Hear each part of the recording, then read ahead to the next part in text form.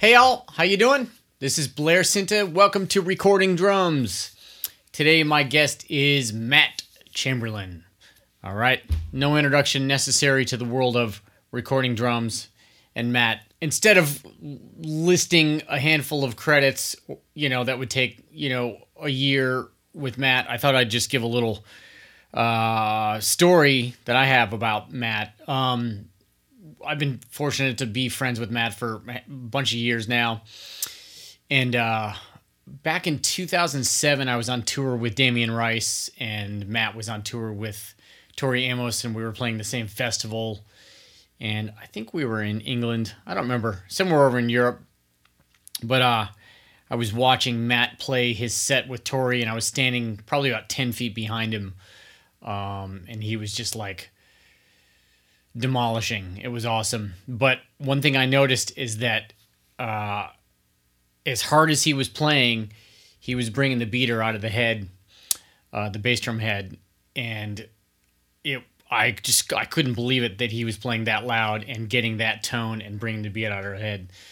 So I realized, well, that can be done, and that was one of the things that I really worked on right after that. I tried to figure out how to do that, and just as far as recording drums and bass drum tone, I feel like that's helped me a lot with sound overall. But that just came from literally standing there watching him and that experience. So anyway, this interview is pretty fun. He's going to show us his studio a little bit. We talk about certain things. This conversation could have gone on. I have a lot of questions for him, but it's nice and informative and long. So if you're enjoying what I'm doing with this podcast, please check out my courses, Improve Your Groove. Lots of lessons on things I've worked on over the years to help improve my feel, my consistency, my time, things like that. 2 hours of lessons in there.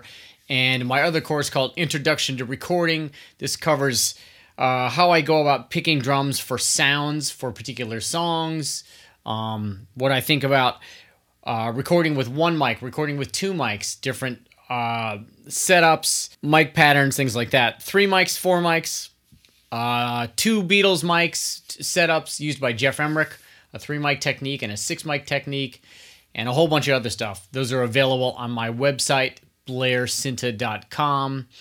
And I also have a free PDF if you just want to go there, which is my go-to recording gear. All right, that's on the front page of my website. It's a free PDF. Shows you the gear that I use in my room here. And without further ado, let's get to talking to Matt. Here we go. Maybe. It says recording in progress. Okay. Got it. So now the other option was leave. You still have that option. Okay. All right. I'll see you later, Blair. All right. Bye. That was nice talking about recording. Appreciate you showing up. What's up, man? Is that sunlight? Do you have natural light in there? I have just a bunch of these lamps that were here when I moved in. Oh, wow. I can take you on a tour of my studio if you want to see it. Let's go on a tour, dude. Yeah? Okay. Let me see. I have to disconnect this, and then you won't see me, but I'll have the iPad will be going, showing you. Sweet. There's my little console, my little API. Awesome. With all the outboard stuff. Where's your board? Little API, Patch Bay, mic pre's, synthesizer land, coffee making station, most importantly. Sure. Very, very important. And then this is the room of shit. Ah! Oh, wow. So I got like the normal, semi-normal drum kit here, all mic'd up, ready to go. And then this world over here is percussion land. Right. And that kind of stays up all the time, like some kind of. Yeah, I have everything kind of always patched in so I can easily record by myself. Hey, do you want to turn the iPad sideways? Does it? There we go. Yeah. Is that better? Yeah, that's better. Okay. Yeah. So there's drumland. Okay. Percussion. I'll put stuff on this little table, or I'll move the table out of the way and use the concert bass drum or congas or whatever else. And then this weird contraption I just set up yesterday. It's the Taos drum kit. Yep. With the old Mastro. The old Mastro and my live looping. I have like a little live looping station. Right. That so I'll make little things here. Like sometimes I won't even loop. I'll just record it with one mic as like a percussion overdub as well. But this is the room. Do you have to repatch for any of this stuff, or are you kind of like it's all ready to go? It's all ready to go. A lot of times I'll, once we start talking about like how I have the mics going on the kit, I'll share certain mics. Like you see this little Altec mic here. Yes. I'll take like that one's really squashed, as well as this 47 right here. Okay. So I can move those to like, if I want to add that to this kit, I can just move this over here. Okay. Or add it to the percussion LAN. Yep. As well as this is like a room mic, this AEA. Yep. It's like a close room mic. So I can turn that around and use that anywhere else. And then these little Soyuz mics here. Oh yeah. These little Gotti. Yep. Gotti Soyuz mics. I use those for the percussion. But I could also use them. See, like everything's all patched in, so I can just use these mics wherever I want, as long as I remember what channel they're on. And then I got this Mesonovic mic up here for the far room mic. Oh wow, cool! It's like it's a ribbon mic. Okay, and obviously, yeah. And a lot of times I'll just leave it unaffected, and then somebody gets the tracks, they can squash the room mics if they want, or I'll put like the transient designer on it and just blow the room up, So is that kind of a semi-permanent setup, like the general mic thing? Yeah. Okay. On your drums too, huh? Yeah, like the yeah, I mean I just kind of for most stuff I'll just leave like a stereo mic for the like I'll have a stereo mic, the mics on the toms, kick in and out, snare top and bottom, hi-hat mic, and then the room mics I just showed you, which are not affected. I mean, nothing's affected, like nothing's compressed. Right. The only EQ I have is on the top snare mic has a little bit of high end added, and the inside kick mic has, the classic bump at 60. Right.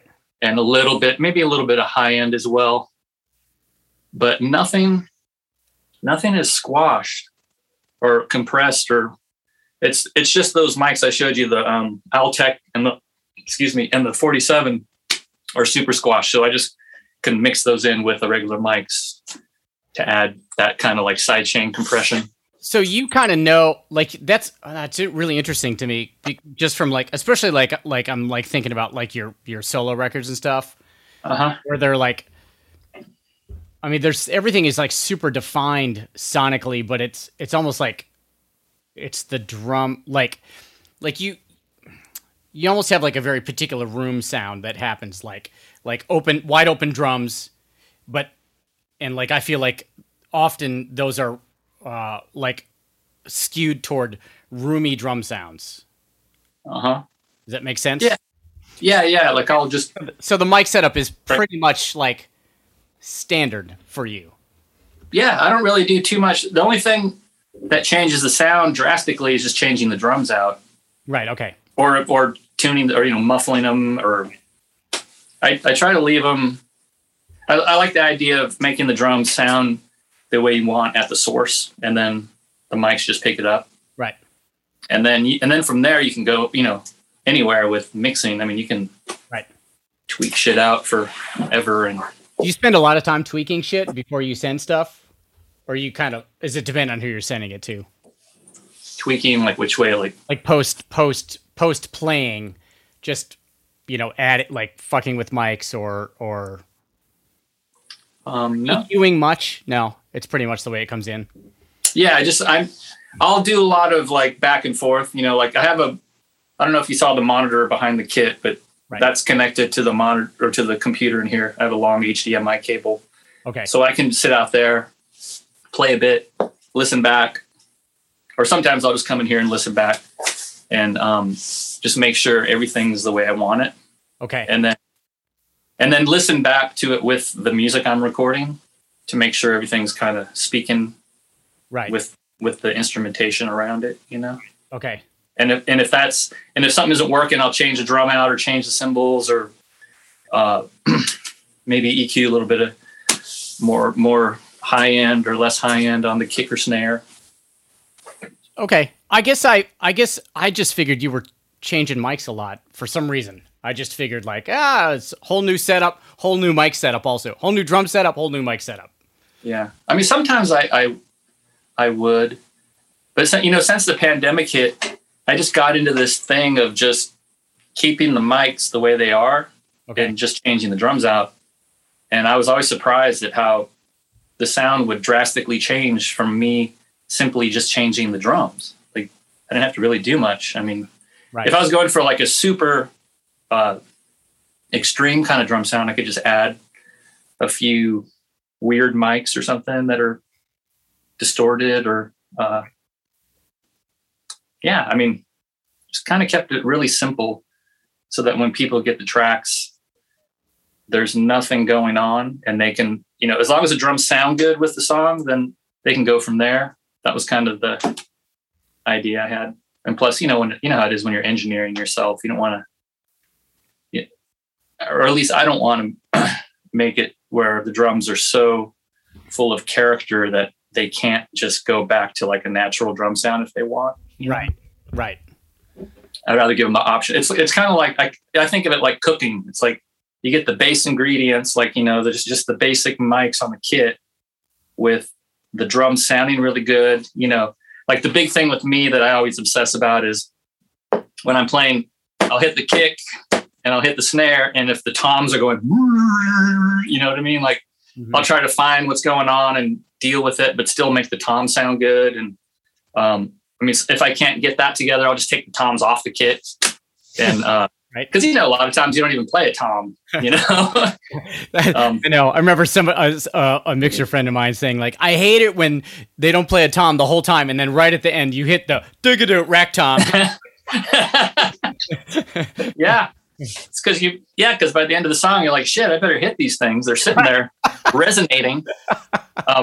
But that's the big thing I try to do is like make sure like if they want to like make the drum kit super squashed and compressed, like a lot of people do now, that when they do that the toms aren't going making a note or screwing with the backbeat sound, like that kind of thing. Right. But I just kind of keep it real simple like that, just so that it's pliable later, but also sounds really good with the track, just the way it is. Right. Of course. Yeah. And I feel like you think about pitch a lot, drum pitch to the song. No. Come on. Really? Not if it's, only if it's like a problem. Okay. You know what I mean? Like, I don't consciously think like, I'm going to tune my drums to a pitch. It's all just kind of a byproduct of, you're hitting your snare and you're like, oh shit, the tom is going. Right. So should I tune the snare down to see if I can get the tom to not resonate with the snare, or do I tune the tom down or up, right, and leave the snare where it, it's like that kind of thing. You know what I mean? That's interesting. I always felt like I've like recognized in your playing like definitive pitches according to the song. Really? Yeah. Oh, wow! I had no idea. Lying, I'm making shit up. Yeah.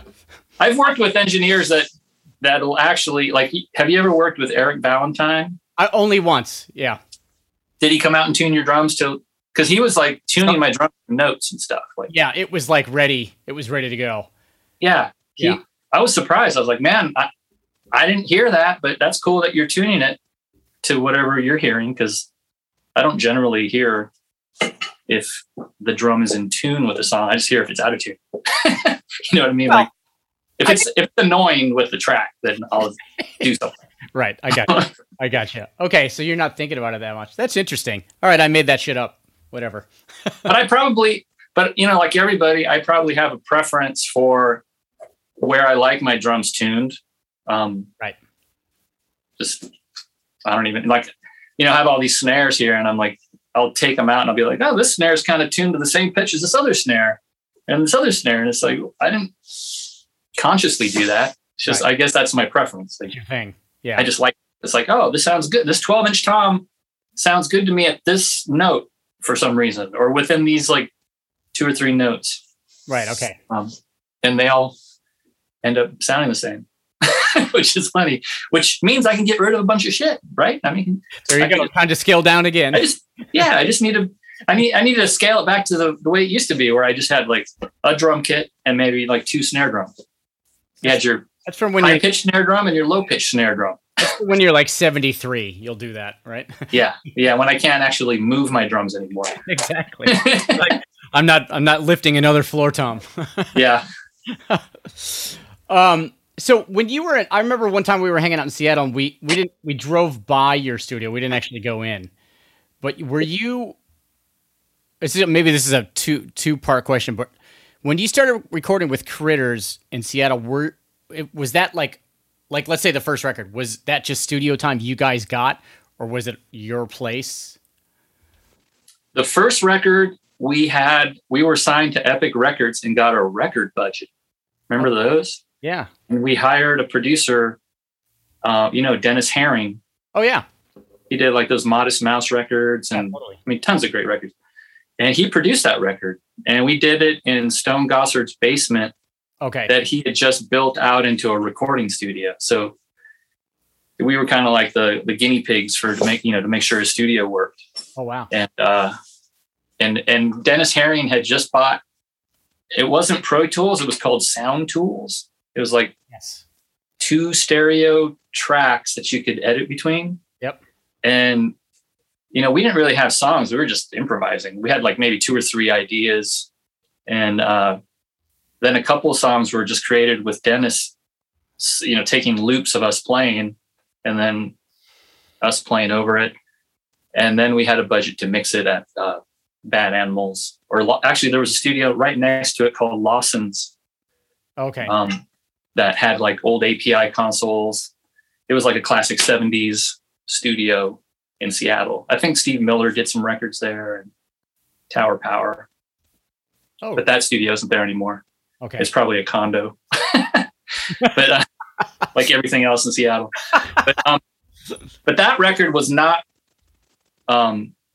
recorded on our own. The second and third records, we did a majority of that live at the OK Hotel. Remember that club? No, in Seattle? I don't remember that. That's not there anymore either. Okay. That got destroyed in the earthquake. We had an earthquake in Seattle. I saw you guys at the Alligator Lounge down here. Oh yeah. Yeah. With Fat and Bloated. Remember that band? Uh-huh. Exactly. With Levita. Wasn't Levita playing in that band with Keefus? I think you're right. Yeah. Yeah, that was a crazy night. And it was right by the 405. Yeah. Yeah. I love that club. Yep. It was noisy in there. Nels Klein used to play every week with his brother. And exactly. Yeah. Nels used to play all the time. Yep. Yeah. But so the second record, we did it live at the OK Hotel, and we bought a bunch of ADATs. So we recorded it with ADATs, but we rented some outboard gear so we could record it. Okay. Have it sound nice. And those were just all improvs.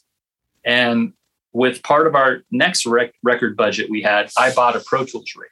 Okay. And took a lot of those improvs and edited them myself.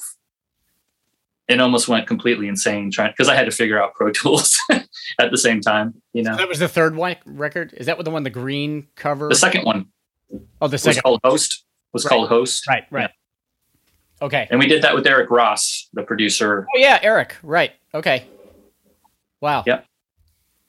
So you were tweaking back. Is that when you kind of started to like tweak, like hands-on? Yeah, that's when I got the bug. Yeah. I was like, I had my 4-track recorder, cassette 4-track, and I'd record all the Critters rehearsals and then as I started to be employed more, I just started buying things like, what kind of a mic do I need for this or that? And right. And then I went off the deep end and started I mean, this was like the mid to late 90s. Yeah. When gear was still kind of affordable. Like really affordable comparatively. Yeah. And I was starting to work a little bit more as a session musician. So, and, you know, I was living in Seattle, so I didn't have any overhead in my life at all. So I just took all my money I made and bought shit. I was like, I'm doing this session next week, so now I can buy a 67. Okay, next month. That one was probably only like, what, $3,000 back then or something? Like, yeah, $2,800. I got one for $2,800. That's insane. I still have it. Yeah. That and I bought a Neve console, an 8014 console. Wow. When I was on the first Tori Amos tour I did. Mm-hmm. And I bought it at a I kept asking promoters that were coming to the gigs that were taking Tori to interviews at colleges and radio stations in Europe. And I was asking them, do you guys ever have like old gear that you have like in your storage rooms? Because this was like the era that people were getting rid of all that shit. Totally, yeah. You know, they're buying those Yamaha O2Rs to do all that shit was like out, throw it out, right? Yeah. Yeah. And I found it in, it was a college, I think it was in Stockholm. Oh, and wow. it was it wasn't fully loaded. It was a 16 channel Neve console with the 1073s in it. Mm-hmm. Didn't have the compressors in it. The power supply was European, so I had to buy another power supply that would work in the US. Okay. So anyways, I had that. And then I bought like a 16 track 2-inch Studer machine. Wow. And it was like, that was it. That was my little rig with the Pro Tools rig that I had. That's a pretty rig. And it was, I mean, back then it was super affordable. Right. Like, you know, I mean, it wasn't that much money. And so I had that in that warehouse in Seattle for years. Okay.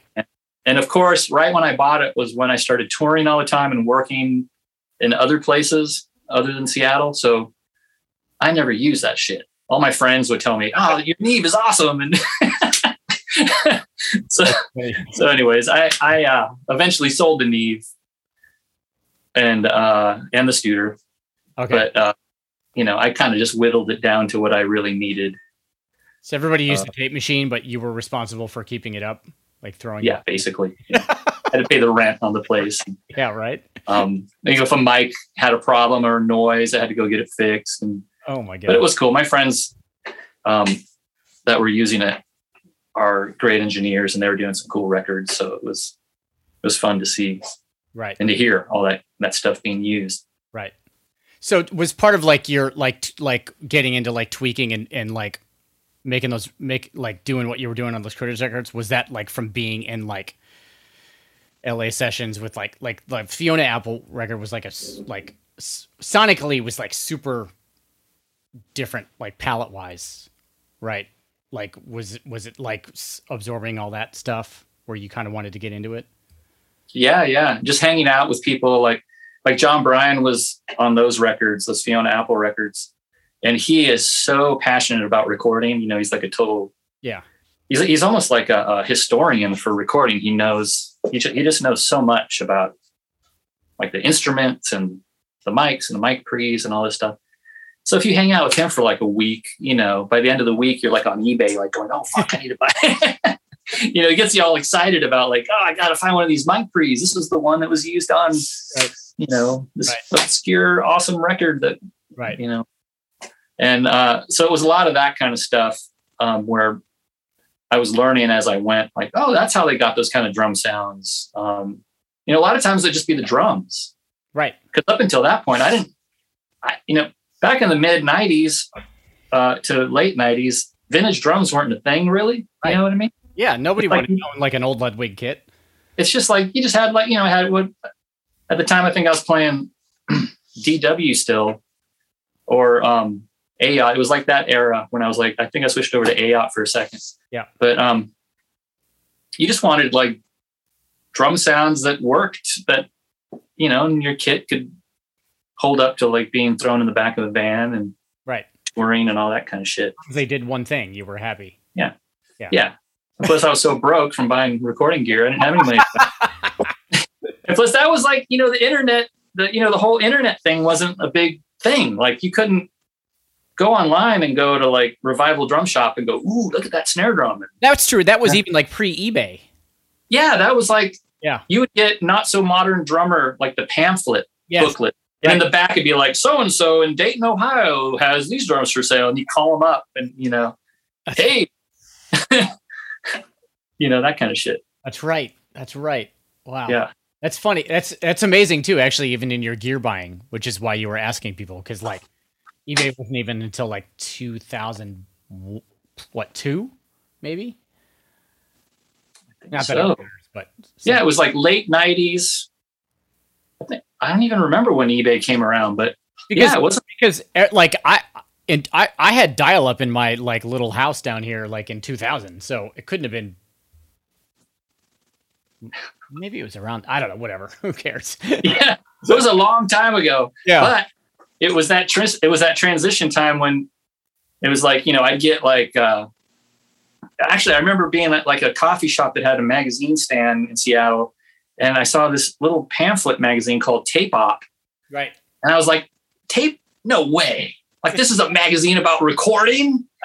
What the fuck? And so I bought it and I was like, oh my God, these guys are talking about all this gear that I've never heard of. Because I don't know. I didn't grow up in recording studios or anything. Right. I was just learning as I went.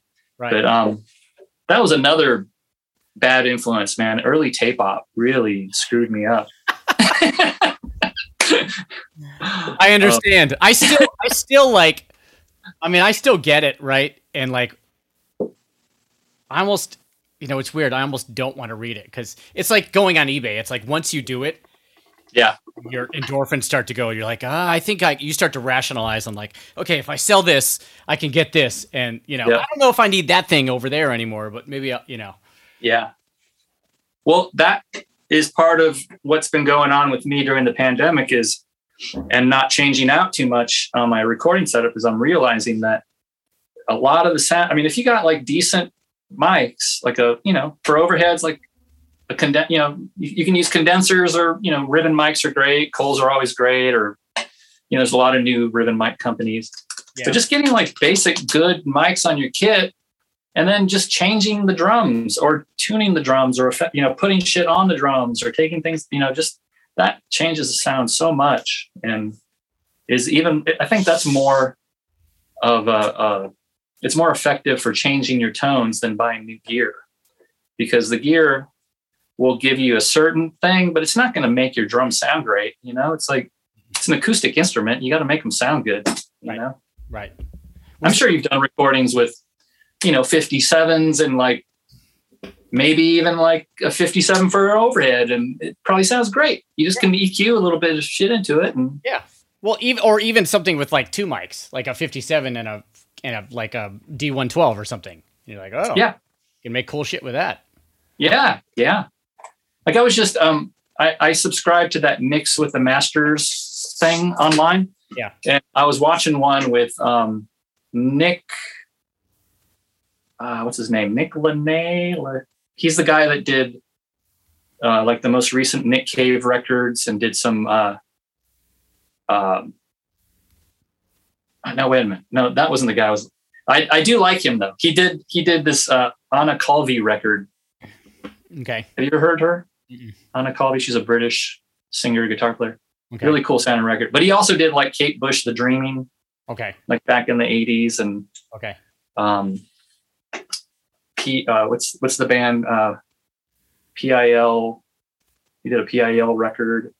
Really cool drum sounds. But anyways, I'm thinking of somebody else now. It was what's the guy's name that works at Atticus Ross, who works with Trent Reznor. Trent, yeah. They were talking about a song they did on one of those EPs they just released, and how they used a Crown. What do you call it? What do you call those mics? It's like a flat mic that you put on the floor. The PZM? PZM, yeah. They use like a Crown PZM for the overhead mic on the drum kit. Oh, wow. On, I think it's called God Turn Out the Lights or what is it called? A 9-inch cool track? Yeah, it's on a... Oh, wow, that's an interesting idea, actually. Yeah, it has like a really cool raw sound to it. And I'm sure they used other mics around the kit, just probably real simple mics, like the usual kick mic, right? Whatever it may be, the Beta 52 or the 112 or the right. But it's let me find it's called shit. That's not that important. Anyways, it's just the idea that you can use whatever the hell you want for right the drum sound, as long as the drums are tuned a certain way and work with the music you're doing. It gives it like an attitude. Was there like a certain engineer or maybe it was John that like, or was it just obvious to you when you started working more in like studios in LA? Like you had to do these things, or was there somebody in particular that was like super inspiring to start manipulating, like that?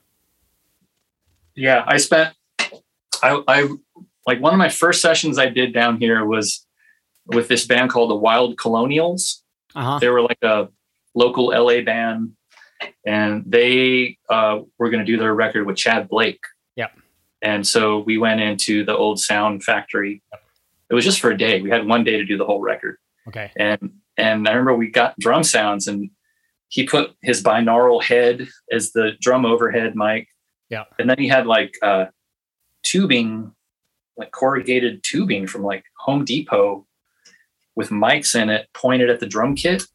You know what I mean? Like just crazy shit like that. And he had like a 57 kind of by the rack tom going into his level lock. Yeah. That Shure podium mic compressor. Yep. But the overheads, the binaural head microphone, each side went into an LA2A compressor and a Sans amp. Right. And so anyways, he was like, he did the thing where he's like, hey, just play a little bit and I'll record some and you can come in and listen. And so I came in and I listened, and it blew my mind because I'd never ran my drums through like Sans amps and had that kind of extreme compression go. I've just never done it before. Right. At that point. And I just was like, what the hell are you doing? This is awesome. It actually made me think, I have to play my drums differently now. I can't actually hit my cymbals like I do live because of all the distortion and compression. Yeah. So I had to start thinking like, I need to tune my drums in a different way too, because if there's any kind of ringing, that's going to come out more than usual and all that kind of shit. But that was like the first thing. And then I discovered, like shortly after doing that record, I discovered some records he had done recently, like those Latin Playboy records. Yeah. Which incredible. Still are incredible. But I found out later that, I thought it was all him, but David Hidalgo recorded a majority of that with like a boombox, like the drums. Really? Like he mounted the boombox like over the drum kit and played shit and used that weird. Right. And like those built-in limiters and those totally. Boombox. So a lot of that is that. And then they took his 4-track recordings and then transferred it to a Studer 24-track and added more shit. But Chad, I didn't realize that because those two records, Colossal Head and the Los Lobos records, like Kiko and Colossal Head. Yeah. Those are great. Those are incredible. Yeah. Yeah, they're like an audio. That's like some audio stuff I'd never heard before. Right. I think it's like a new thing, really. I mean, I couldn't tell you that there was like, I don't recall any record sounding like that ever. Right. And still kind of don't, right? Yeah. Yeah. And the Bone Machine record, the Tom Waits Bone Machine. Oh yeah, that's right. Around the same time. Yeah. It was just a lot of like compression and distortion on drums, which hadn't been used a lot.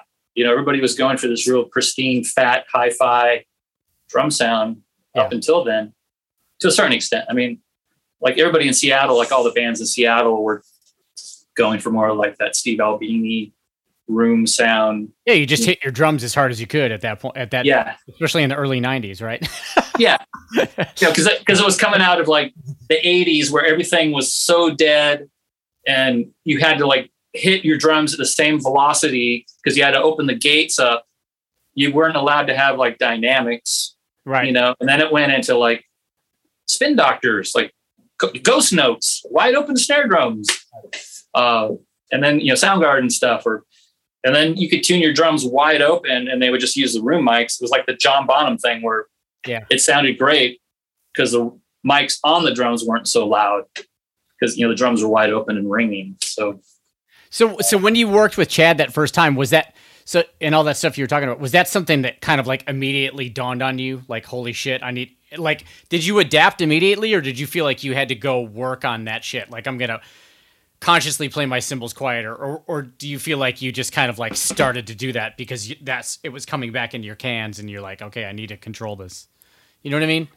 Yeah. Well, I immediately went back to Seattle and bought a Sans amp and then put it on my 4-track recorder and started recording myself with it. And then I just started discovering like what you could do.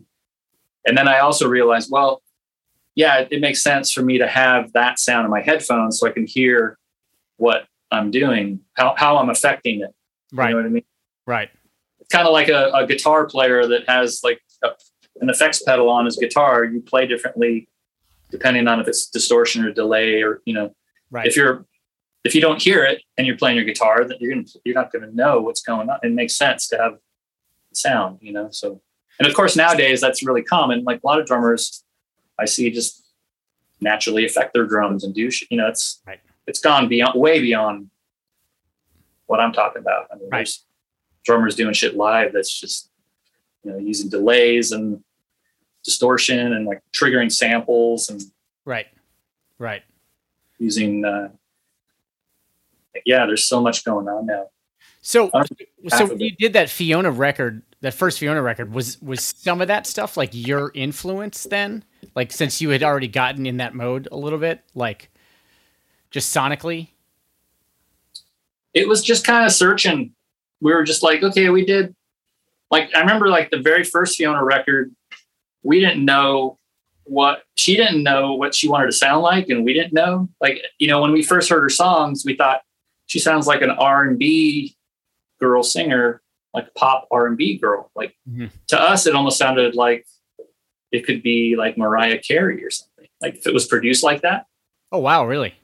Because if you didn't know her now and just heard the demo tapes before, you would just think these are really cool, soulful R&B influenced songs, but there was no like production idea behind it, because they could have gone any way.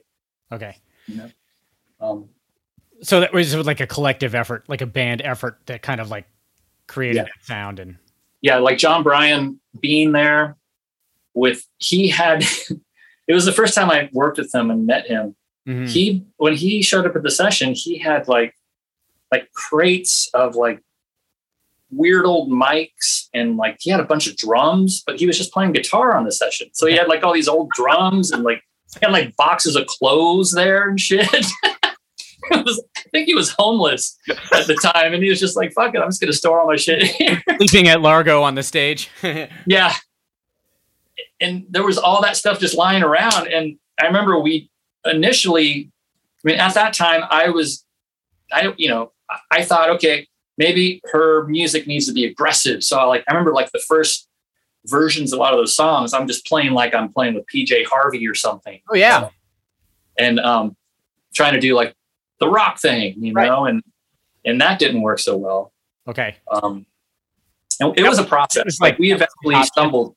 What's that? That was like obvious. Like that. After the first day, we're just like, that's not working. Right. Okay. Because she wasn't like a rock, like she didn't. Yeah. She was more like a jazz singer or something, Right. But we thought maybe it'd be cool because it was the mid-90s. Right. Right. Well, yeah. And it was like, that was like 95. I think it was 94, 95. Yeah. Interesting. So yeah. And because you had been like practicing with like the Sans amp stuff, that must have like started to like go like, oh wait, I could, even though I'm not saying there's Sans amp all over that record. I don't think there's any that I know of, but just playing that way and that palette that was, I would imagine, coming from like listening to yourself playing through that was started to influence you. Yeah. I do remember that what's that song?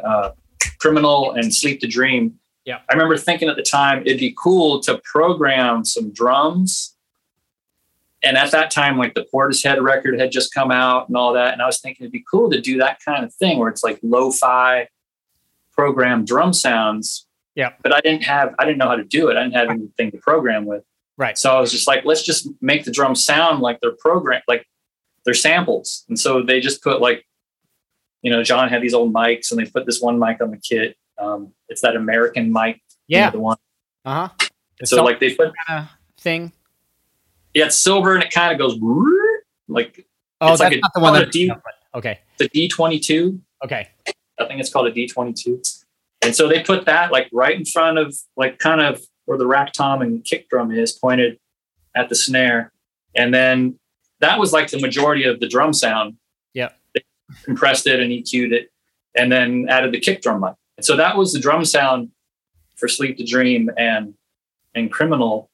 But it was all just to make the drums sound like they were a Portishead record or something like that, where it's a little grainy, this big 12-bit. Yeah, like the 12-bit kind of. Yeah. But then I just played it because I didn't know how to make loops then. I was just like, fuck it, I'm just going to play it then. And they're like, great, it sounds cool. Let's keep it. Right. That's interesting. So it was like a collective, like you and it was Mark Endert, right? Yeah. Mark Endert. Yep. Right. And it was just more of like, hey, let's try this mic. I mean, because we were just like sitting there going, I don't know what to do on this song. Like, we recorded the drums sounding really nice and fat and hi-fi, and they just sounded like, wasn't that special. She needed like an angle, like a sonic thing. So, and then is that kind of what happened like with Tory records too? Like those early Tory records, because like that stuff, especially like Venus and Back, that's like one of the most space age records I've like heard, like still, you know what I mean? Really? Wow. I think so.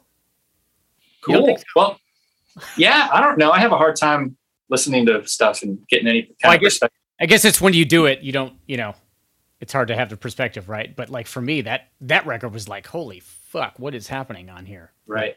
Well, there was a guy that used to be like, there was this guy named Andy Gray who was a electronic music guy in the UK.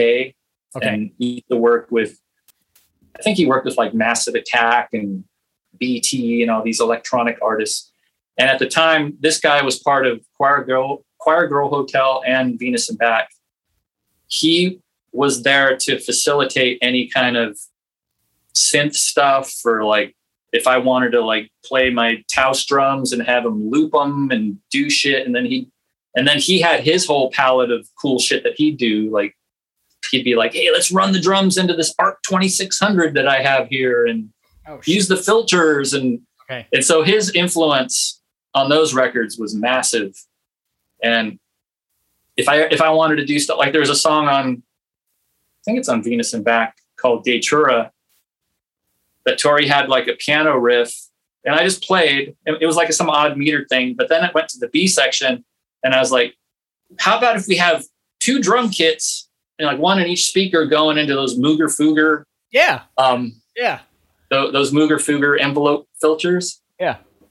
And Andy Gray, the electronic guy, was like, yeah, mate, let's do it. And so, it was easy enough to do it because he knew how to do that. Like he was into that shit. So it helped a lot to make it unconventional from a drum point of view. Because her engineer is her husband and the guy who does live monitors, and they were real purists. They just wanted to record things the way they are. Oh, wow. And so, so having Andy there really helped me to like get more experimental and make it easy to do, because we didn't have any fancy mics or anything. It was out at Tory's studio at her house. Okay. We had normal old, 414s and 421s and 57. Right. So was that stuff happening? Like, would you dial in a sound and then go for a take? So you were like playing off that stuff, or was that a lot of it post? It's a little bit of both. Yeah. That was back when Tory would do stuff where before I got to the studio, she will have recorded her take that she liked. Oh. And so I'd have to figure out how to play to that. And sometimes it would be without a click track. Okay. And so, but most of the time, like there was a record she did before I met her and worked with her called Boys for Pele that she had Manu Katché play drums on. And she didn't do any of that to a click. And Manu had to play to her tracks that she had finished. And I know he had a hard time. I mean, any drummer would to, play to a piano player with no click track. It's a little tricky. So that's the way like most stuff goes with her, or was back in that day? It was. I mean, now it's like we just did a new record that comes out in a couple weeks on October 29th. Mm. And now, of course, she'll like do her well the way it was now, or on this record, she just sent me a rough of her playing piano or Rhodes or whatever she's playing, and a rough vocal, and then I just put what I thought worked and send it back to her, and then she recuts her vocal and piano to my drum track, and then send. Wow. Interesting. Okay, it's like the pandemic way of recording, and then send it to John, the bass player, and then right. So I think over time she realized it was just easier for everybody if we were going to overdub to her to have a click track. Right. But a lot of times, I mean, she was so against click tracks, which I don't blame her, Mm-hmm. I remember once she said, I think she said it like in a magazine interview about click tracks. She's like, people don't fuck the click tracks or something like that. Like, the rhythm of life has nothing to do with consistent time. It's like an emotion, it's a dynamic. It's like loud and soft, slow and fast, Right. And it makes sense. I mean, most music is like that, Yeah. So, I get it. Part of your day back then recording a record was, okay, I got to come in and I got to learn not only the tune, but the time feel to get a good take, and then do the sonic thing like in conjunction with or after to make it interesting. Yeah. That's pretty fascinating. And luckily with her records back then, we were all at her studio in the middle of nowhere in Cornwall, England. Right. And we would be there for 6 weeks. Right. So like by the time you left, you were like a crazy person. You hadn't seen anybody else. You're like in the airport going, whoa, I must look like a completely insane person to everybody. I've been on a farm for 6 weeks playing music every day. Well, that's an insane experience though, man. Like it was, I learned so much. Yeah. Being able to crazy sonically and just playing like that every day. Cause like those tunes are kind of crazy, I mean, they're not conventional. Let's just say that. Yeah. She was writing some really interesting stuff. Yeah. And she's obviously open to anything as long as it felt good or conveyed what she was trying to say in the lyrics or in the music. She's not too tied down to convention or worrying about if it's a hit or not. Right. That's for sure. Right. So, right. Yeah. And that's definitely, but those records were, I mean, then after Andy Gray left, we got more into like acousticness, just trying to make everything acoustic sounding and natural, or just playing, because we toured so much. We were just like, let's just try to play together and capture that. Right. So, but I really enjoy the science laboratory experiment way of recording. It's always fun. Yeah. It's interesting to me to learn that. Cause like I said, like some of those records, just like, holy shit. How did anybody think of those sounds, Right. I don't know. To me. I like that. That's your answer. I don't know. Nobody had any notebook with rules or anything like that in it to like tell us what to do. It was just right. Just kind of go for it. So all right. So when you're recording now in your room, let's say the pandemic never existed, right? And you were just doing your thing. Do you like to have people come by a lot, or you prefer to like do it on your own or whatever? I guess it all depends on what kind of music you're talking about. Okay. Like if it's the kind of thing where they're asking me to do something a little more exploratory, I like working by myself at first, and then getting some feedback. Right. Make sure I'm going down the right road. But if it's somebody that has songs and they just want to come in and like have the drum kit just be like a supportive role and do the drum kit thing, I'd rather have them here. Right. It just makes it go faster. Because, a lot of times, well, you know how it is. If you're doing remote stuff, like you'll think it sounds really cool and you think your approach is going to work. And then you send them a rough mix of it and they're like, actually. That's the worst, man. Like, my shit is killing right now. I'm going to send this up. And they're like, yeah, I don't know. Yeah. It's like, fuck, I totally got it wrong. Right. I thought you were going for this kind of thing. Or yeah. So it's a lot of times it just makes it easier if they're here because they can just go, yes, no. And they're right here. And you can get a lot more done and everybody's happy. That happens to me every time I decide to use a high snare sound. I'm like, I just want to do something different, man. Nobody wants a high snare anymore. I'm going to crank this thing up and I'm like, this is slamming. And you send it off. They're like, yeah, I was thinking like, no, like do something that goes thud. Like, of course I can, but damn it. That's where we're at now. Pretty soon snare drums are just going to be like bass drums with rattles on them. It's like, boom, boom, boom, boom. I think we're there. Yeah, we're getting down to peak low pitch snare drum time, I think. Yeah. I keep wanting to do the same thing. I keep thinking like cymbals with high end and drums that are tuned higher might be fun. Yeah. Worked before. They've worked on plenty of records before. But toms and high snares, yeah.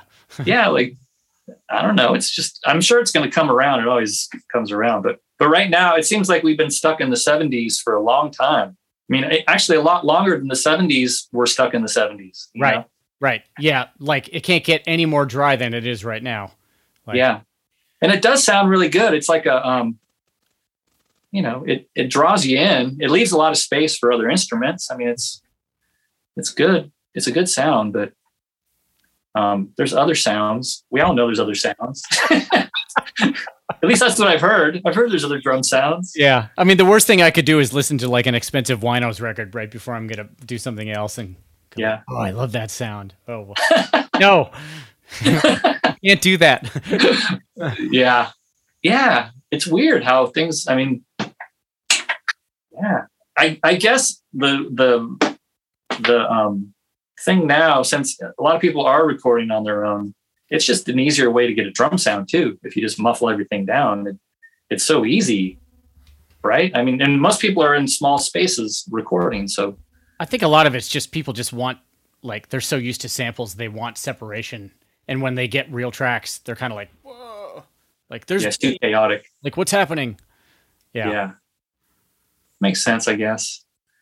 But I don't know. I've always been a fan of like, if you can do a record with somebody and get away with having the drum sound change a little bit during the course of the record, where it's not just all like super dead and fat, which we all know sounds really good. I mean, it always works, but nobody's hating here. I mean, do you remember, I was just remembering this the other day.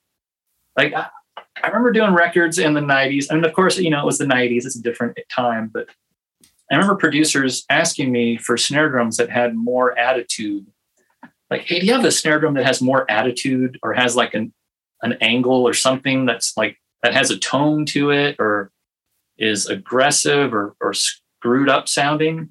And now it's just, you have a snare drum that's super low and fat. And, right. You get lots of, now you just get different degrees of crispiness in the snares. Like some dead snares are more dull than other dead snares, Well, I can pull out my 8-inch Radio King or my 7-inch AOT or my 15-inch loaded. Yeah, exactly. Yeah. They're all different degrees of dead. Yeah. But there used to be a time when producers would ask you for like a snare drum that was jacked up sounding, like that had a weird ring in it, like, and worked in the track, right? But nobody ever does that. I feel like those sounds require some ambience though, which is like, a room, a room for it really to like speak correctly, which is that somebody's got to want to go for that, and that's because a ringy overtoned snare drum really sounds like shit when there's one mic on it.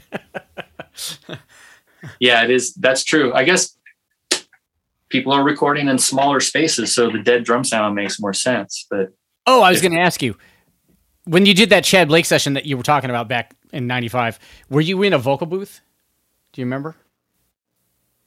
No, it wasn't in their classic spot because they used to put the drums in that tiny little room. Yeah. This was actually in the room because we were recording live. Okay. And I remember he had this Indian PA system that had like a little amp, and it had this crazy ass delay built into it. And it was a giant horn, and that was like the PA system. It was like one of those like Indian market PA systems, Okay. I don't know, but yeah, okay.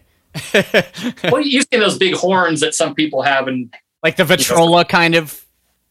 For like a outdoor sound system, like like at airports or I don't know, back in the day. Okay. And so, anyways, he had one of those behind the singer's head, and like the horn was like right behind her head, and it was like doing this delay sound going into her vocal mic. I mean, he was just onto some crazy shit back then. Wow. Pretty cool. And that was in the room while you were tracking? And we're all in the same room, pretty much. Yeah. From what I recall. I remember the singer we were just baffled, it's just right. Wow. That's crazy. That's fucking cool. Yeah. What's that record called? Fruit of Life. Okay. Fruit of Life. But of course, they did one day there, and then they went to Real World Studios with Pete Thomas from the Elvis Costello's band. Yep. And they recorded a bunch of stuff there as well. Yep. But the stuff that we did on that one day became the majority of the record. But he didn't mix it to sound as weird as it did when we were tracking it. It just sounds like interesting. Okay. Yeah, it just sounds like a band in a room. Okay. He must have got pressured by the record company or something. I mean, that happens. I feel like I've had that a lot, where like you leave the studio and you're like, we did some crazy ass shit, and then you come out and you're like, oh, it's not. Damn it.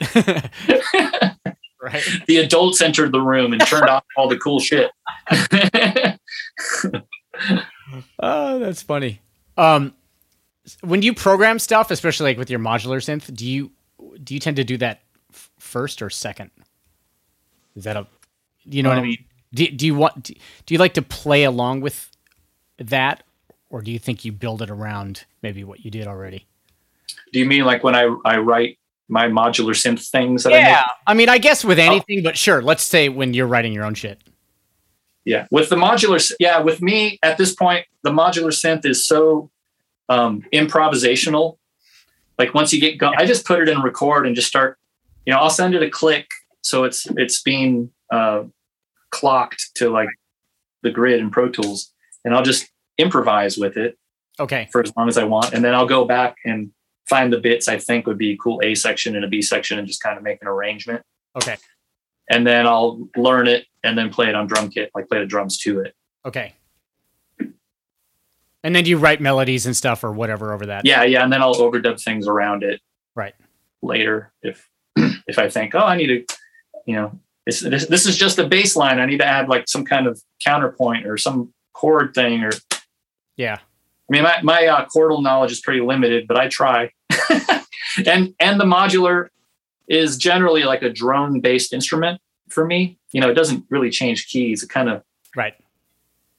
I can do stuff where I can make it sound like it's changing keys by just messing with harmony and stuff like that. But at this point, I haven't really mastered changing keys on the modular. I don't think many people have, actually. I mean, most people that use the modular synth are kind of in drone land, right? Kind of like getting into these moods and I mean, there are ways to change keys. I have this little module I just bought that is called a quantizer, and it rounds the notes off to the nearest real note. So you can make like minor and major scales out of it, and you can do, and you can transpose it. So as it's playing, you can transpose the bass line, and that's all just improvisational too. Like I'll just record like, here's a 1 to the 6 to the 4 to the 1 to the 2. You know, like I'll just try stuff out and then chop chop. Okay. Cool. Yeah. My brain is swimming. The modular thing, man, I have not gone down that rabbit hole. I really want to, but that's a monetary rabbit hole that, you know. Yeah. It's tempting. It's tempting because each module is about the price of a guitar pedal. Right. But then you just start adding them up and you're like, I could have bought a car. Right. That's what I'm talking about. Or a microphone, or like a couple of microphones, or I could have just put it into my savings account. And, yeah. But they hold value. Nope. Not that I know. I don't know. Maybe. I'm sure somebody would buy that off me. Hell yeah. For less than I bought it for, probably. But yeah, it's more of just a tool for being creative. Do you feel like you use it for conventional songs, like when people send you stuff much, or is it really more like your own kind of creative outlet? Kind of my own. I mean, the one thing I'll use it for that I've just discovered over the past year is not having it be note based, just having it be more like white noise, almost like evolving hi-hat electronic sounds. Mm-hmm. I use that a little bit on Tori's record. Okay. And there are some modules that are just effects modules. So I bought, have you seen those Moog drum machines, those DFAM? I love the DFAM. Yeah. Yeah. And so I'll run that into like, there's like a delay and like a weird verb. Right. Thing. And then there's like a random, this module called Beads. That's, I don't even know what the hell's going on with it. It's just, you can like capture chunks of audio and then like a freeze, freak it out. Yeah. But you can also, with the CV, because, the modulars are all controlled by control voltage, which means any knob that's on it can be controlled with control voltage. So you can send a waveform to one of the controllers, like any knob basically, and automate it with control voltage. So you can, and you can also send it a time, like a clock.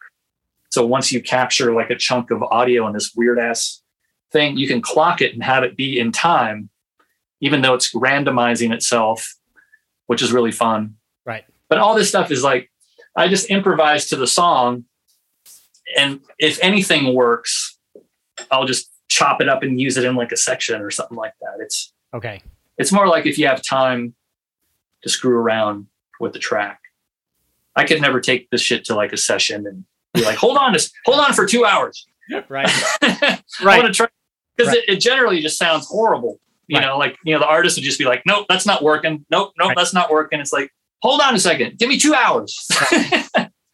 Funny. I feel like that with the Nordrum 3 too. Like I love that thing. I love how it sounds, but you got to have time to tweak it. I'm like, I got a cool idea. I've taken it to like 2 or 3 sessions and I was like, give me a thing and patch it in here. And I sit there with my headphones for like 20 minutes. Okay. I finally got it. Like, it's like, okay, now you're going to record each sound because I'm not going to play it. You know what I mean? It's just like some things are just not conducive to like,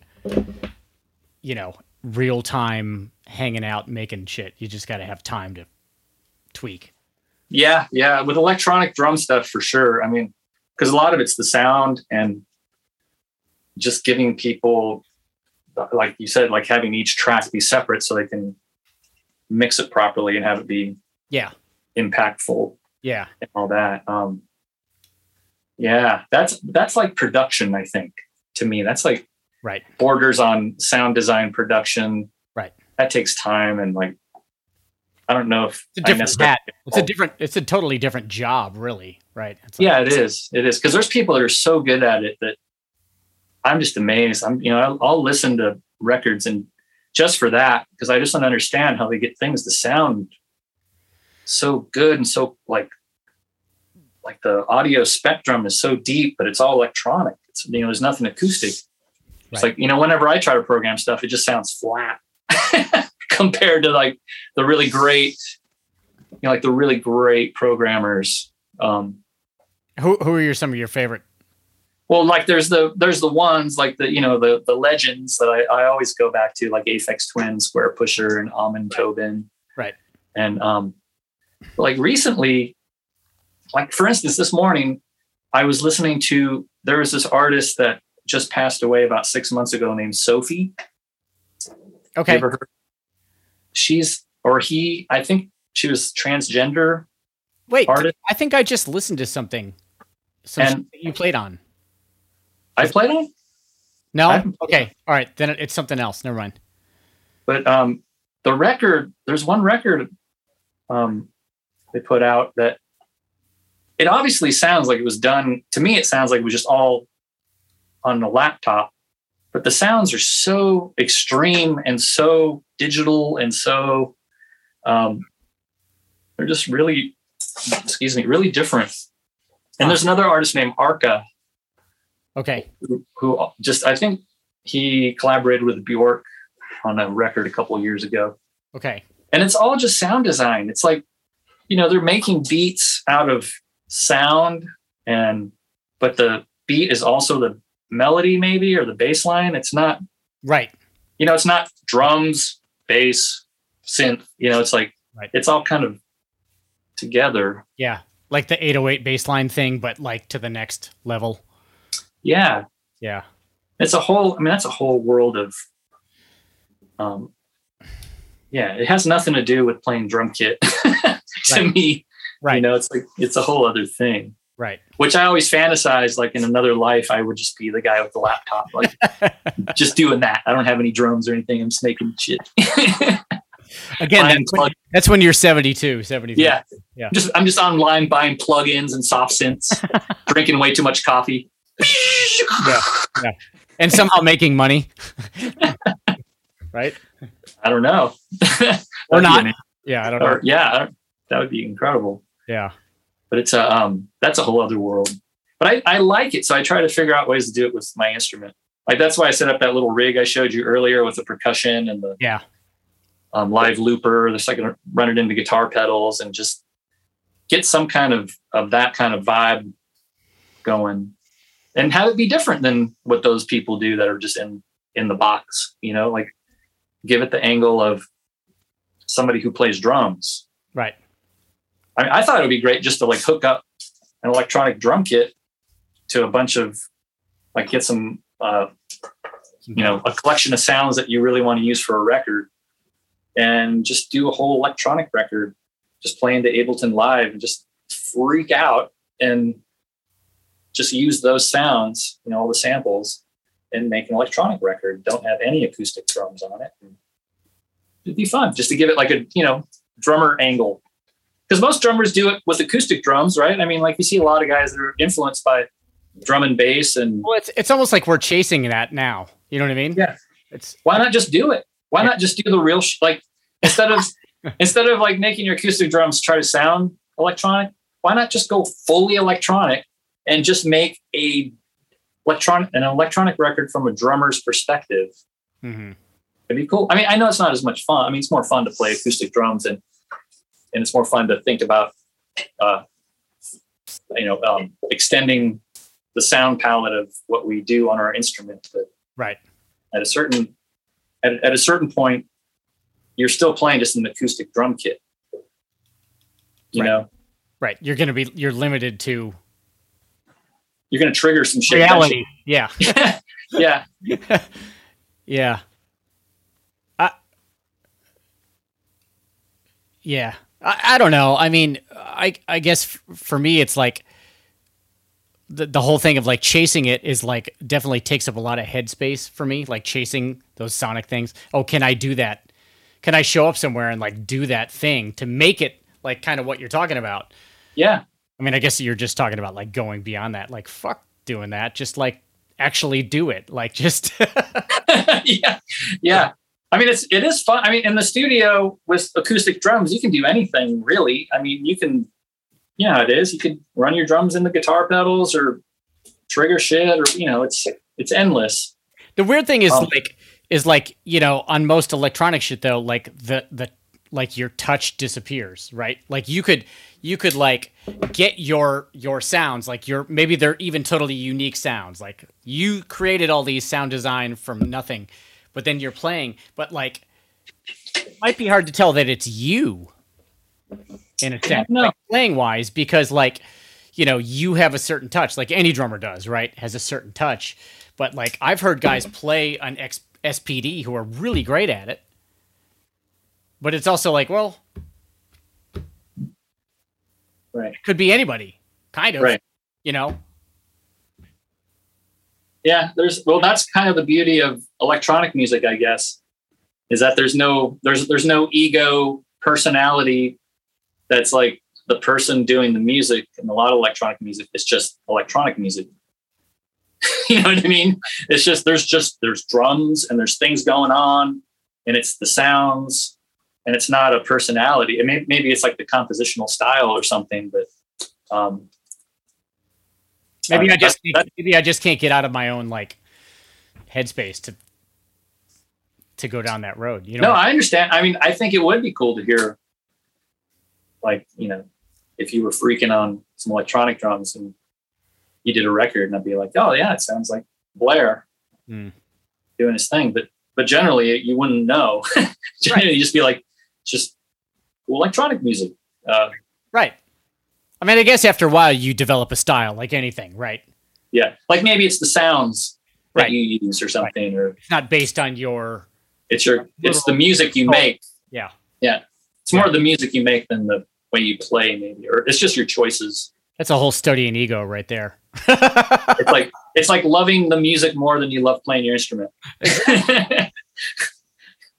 And that's the thing, right? It's hard to get out of. It's a thing. Because we spend a lot of time on our instruments. Yeah, especially if you're from the 90s. Damn it. God, I'm playing my instrument. Right? Right? Yeah. No, but there's something to be said for being able to play your instrument, which a lot of people don't in electronic music. They just make sound and create moods. Right. You know? Right. Yeah, it's definitely two different headspaces. Yeah. And plus, recording drums is way more fun than just triggering samples. Yeah. Way more fun. Says two drummers talking to each other. Yeah. Well, and if you talk to any engineer too, it's like, what do you like doing? It's like, you know, recording drums it's like it's the craziest shit because there's so many variables. You know, you think you got it figured out, and then you go to another room, another engineer, same drum kit, and it's like totally different. Right. You know, it's like, oh, I finally found two snares that work for everything. And then you go to a different room and it's like, no. Right? Where's the low end? Yeah, what happened? Where's yeah. Or the way the engineer mics the drums. It's like, well, hey man, this kick drum sounded great yesterday. What's up? What'd you do, man? I didn't change anything. Your fault. That's funny. It is.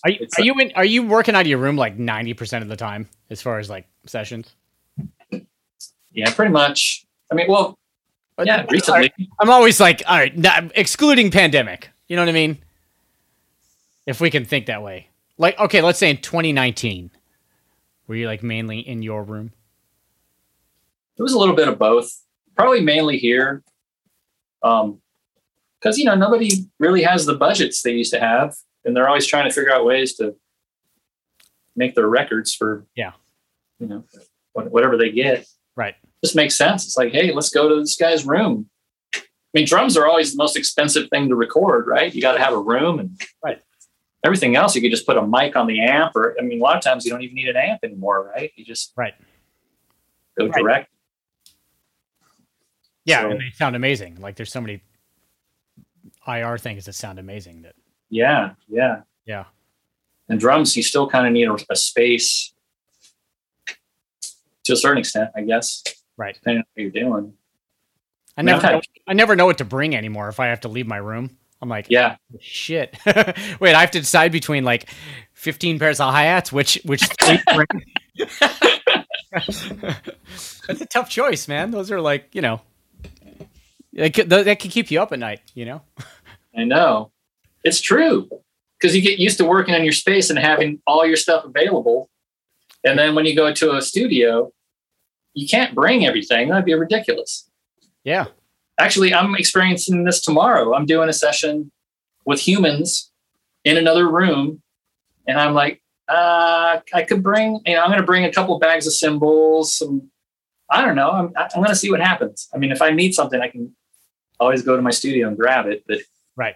I don't know, I'm just so used to having everything here. Like, if I'm recording a song, I could be like, actually, that drum would be great for this song, and these weird hi-hats would be great. Yep. Just get used to it. Yep. I think it's having your own space to record makes it more creative to a certain extent. Yeah. As far as sounds go. And well, there's also the interesting thing that I've experienced lately a couple times where like I am limited to what I can bring, but then it forces me into that headspace again of like, okay, I don't have that set of hi-hats that I want to have right now. What can I do to get closer to it? What can I do to these to get closer to it? And like just those limitations, those forced limitations, which sometimes we don't have to have. Yeah. Room. Yeah. It's kind of refreshing. Actually, my favorite thing is just to go, since most engineer producers, other musicians have studios now with a drum kit. Mm-hmm. I love just going and just playing other people's shit. Right. It usually sounds better than mine. I know. I don't believe that, but I know what you mean. But yeah, you show up and they have something cool or something wonky, and you're like, "Oh, that's kind of fucked up. That's cool." Yeah. Like something you wouldn't have thought of. Like you ever go up to Dave Way's studio? Yeah. I love how like you show up and you're like, "What is going on with the miking on this drum kit?" Like, it seems random. But it always sounds so good. Right. And he's got that little small room, but it's like, yeah. I went to have somebody out with their studio recently, and they had like a cool little Gretsch round badge kit, which I don't own one. I'm like, oh, this is fucking fun to play on this thing, Yeah. And there's like two wonky ass cymbals, like a 16-inch crash, and like, it's like, okay, I'm gonna make this sound good. This is gonna be fun. Yeah. And it probably sounded great, right? Yeah, it's fun. It's fun. And then they have like, 4 mics, and you're like, okay, this is the thing that we're doing today. We're going to make it dope. Yeah, I love it. And then you learn a little bit about like, oh, this is how other people mic drums. I mean, that used to be the thing back before the pandemic of just working with different engineers. Just right. There was always some little angle right they would have on how to mic the drums or something, like, yeah. That's one of my favorite things actually, is to have a real engineer come here and be like, hey, do you have a different inside kick mic? Yes, sure. Why? What are you hearing that I'm hearing? Yeah. I love that because it always sounds way better than anything I could do, because they're sitting in here listening to me play. Right. And they kind of get the idea of what's going on. So, right. Yeah. Well, hopefully this pandemic will get sorted out in the next year and we'll be back to normal, I hope. Yeah, I know. Recording with other humans. I like playing with other humans. I do too. I'm all right. I'm itching to like play out a little more. So, I'm ready. Yeah. Yeah. I'm sure now, like once the pandemic gets, kicked to the curb, I'm sure everybody's going to be like, recording? Right. I've been doing that for 2 years, right? Yeah. I don't ever want to do that again. I just want to play live. Everybody will be selling their shit on eBay. And everybody get a gig fast because recording's about to die. Yeah. You can't even sell a record. What's the point? Wow. That's a good point. It is sad but true. Somehow people manage to still make money at it. I don't understand. But yeah. It's probably because they're not selling records. They're selling underwear or vodka or something. Yep, that's exactly it. Yeah. You got to start your tequila business on the side. And yeah. Yeah. We should start a tequila business. Let's go. Let's do it. I'm down. I have some ideas actually. Yeah. Yeah. Are you working this afternoon, or did you just come up to yap with me? I don't know. I might. Okay. I'll probably set up my kit. I'm still trying to get, I bought that Billy Martin book Have you seen that yeah. drum book? Uh-huh. Have you gotten into it? Check it out. You posted some like, great thing though, some crazy snare etude the other day. Oh yeah. I like to do that at home when I'm jacked up on coffee. I like to torture myself. What was that? That was a book that Alex Acuna told me about. Oh wow. What was it called? It's like one of them weird like snare drum books from the 70s. Like it starts off with like polyrhythms and then it just has all these snare drum etudes. Okay. And every once in a while I'm like, maybe I can still read. Maybe I can, it's just fun to try to. Right. I mean, there's no reason for me to. I mean, I never have to play a snare drum etude, thank God. But it's takes me back. What if you read some crazy ass shit? Then like when that chart comes out in front of you, that's like, you have to hit the end of 3. You at least remember. Yeah. Man, I mean, shit happens sometimes. Like, I'm sure you've done a lot of sessions for composers, for soundtracks. And they'll write the drum parts out MIDI, and some of them are impossible to play you got to kind of decipher it and still figure out how to make it work for them. And some of it's insane. It's like reading an etude. I find like I get like these producers from like Taiwan. They like to program drums, and they want you to replicate it. You're kind of like, really? Like, maybe I could just do what I do. It might be good. Yeah, but then you're like learning the MIDI shit, and you're like, that's not what the drummer would do. Yeah.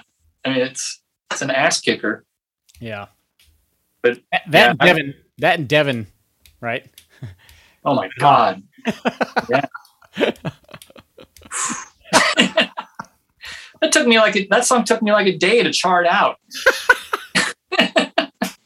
It's like nothing's in 4/4, and it just kept changing. I don't even know what was going on. I just, yeah. But I like to practice still. That Billy Martin book though, it took me like 3 months to get through the first page. Really? Have you seen that? No. Just because of there's like, it's kind of like the New Breed in a way where you play one pattern with your hands. Yep. And then your feet do there's like 3 or 4 different options. And the same with your left hand. Uh-huh. But there's and it's all like the first page is all like 6/8, like dun, dun, dun, dun, dun, dun, dun. But there's one option that's like hi-hat kick. It's like 1, 2, 3, 4. Left, right. Oh wow. You have to do that while you're doing the fucking patterns, and that shit made me nuts for like 2 or 3 months. And you were doing it with a hi-hat and a kick or double kick? It's a hi-hat and a kick. Okay. So the hi-hat does like that triplet right before the downbeat. Yep.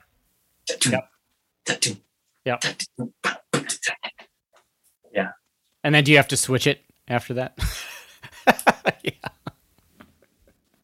Yeah, I just randomly like to torture myself by doing that stuff every once in a while. I mean, that reminds me of the Garibaldi book, which I always hated, but it was good for everything kept moving a 16th note, Yeah. It's good stuff. At a certain point, you're like, this doesn't groove, but I'm going to try to play it, but okay. Yeah. Those kind of books to me are like, I have a short attention span for getting through a lot of it all at once, but I'll get through like 2 or 3 pages and then it sparks something. Right. You know what I mean? Like you go off into something. I think that's half the idea at this point, like as old as we are. It's like, there's no time for mastering things. You're just sparking new ideas, right? Yeah. Oh man. How old are we now? I don't know. We're from the 90s, like you said. The 90s, exactly. Yeah, that's a long time ago. Denton doesn't look like it used to, man. What does it? Denton. Oh. Yeah. I haven't been to Denton since the 90s, probably. Oh, there you go. See? Yeah. I only drove by it once, and I didn't recognize it. So thank you for doing this. Appreciate it. Yeah, it was fun. I mean, it was just good just to hang. It's like our virtual hang. I know we've been hanging a lot lately, non-physically, right? Yeah. Yeah. It's the way you do it now, I guess. It's a mystery to me. It's because I'm from the '90s. I don't understand these things. Somebody has to talk to me about this. That's my whole thing. It's like I don't have time for that. The shit. I'm still analog at heart, man. You know, '90s. Yeah, I mean, I figured most people, like, if there's something important that needs to be discovered or listened to or checked out, somebody will tell me about it. Right. I don't need to go online. I mean, you can discover shit, but I don't need to like be on Instagram and I don't know. It's just, it's more fun to just have people go, man, you got to check this out. Right. Because especially when it's somebody that you're talking to that you know, like that War and Peace drums thing. Holy shit. It's so good. Cool. Yeah. They're a trip. Yeah. I expected it to be like, I don't know. I think in my mind, when you said that, it's like drums and vocals. Like for some reason I had like the yeahs in my head. Like it's going to be like kind of ratty and like, right. But it's like, she's like soulful and it's like, yeah, it's like, it's totally not what I expected, you know? Yeah. I mean, that's how I find out about most music anyways. So right. My friends tell me I'd rather have more friends than people. Instagram friends. But then again, I'm from the '90s, so you know, I have a different priority in my life. There's some things you can't change, man. Call me crazy. I like a Keplinger snare drum. I mean, what are you going to do? Kill me? Shoot me? Oh, shit. All right, I got to go. All right. Okay, man. Summoned. All right, I'll see you later. All right, dude. Thanks. Okay, bye.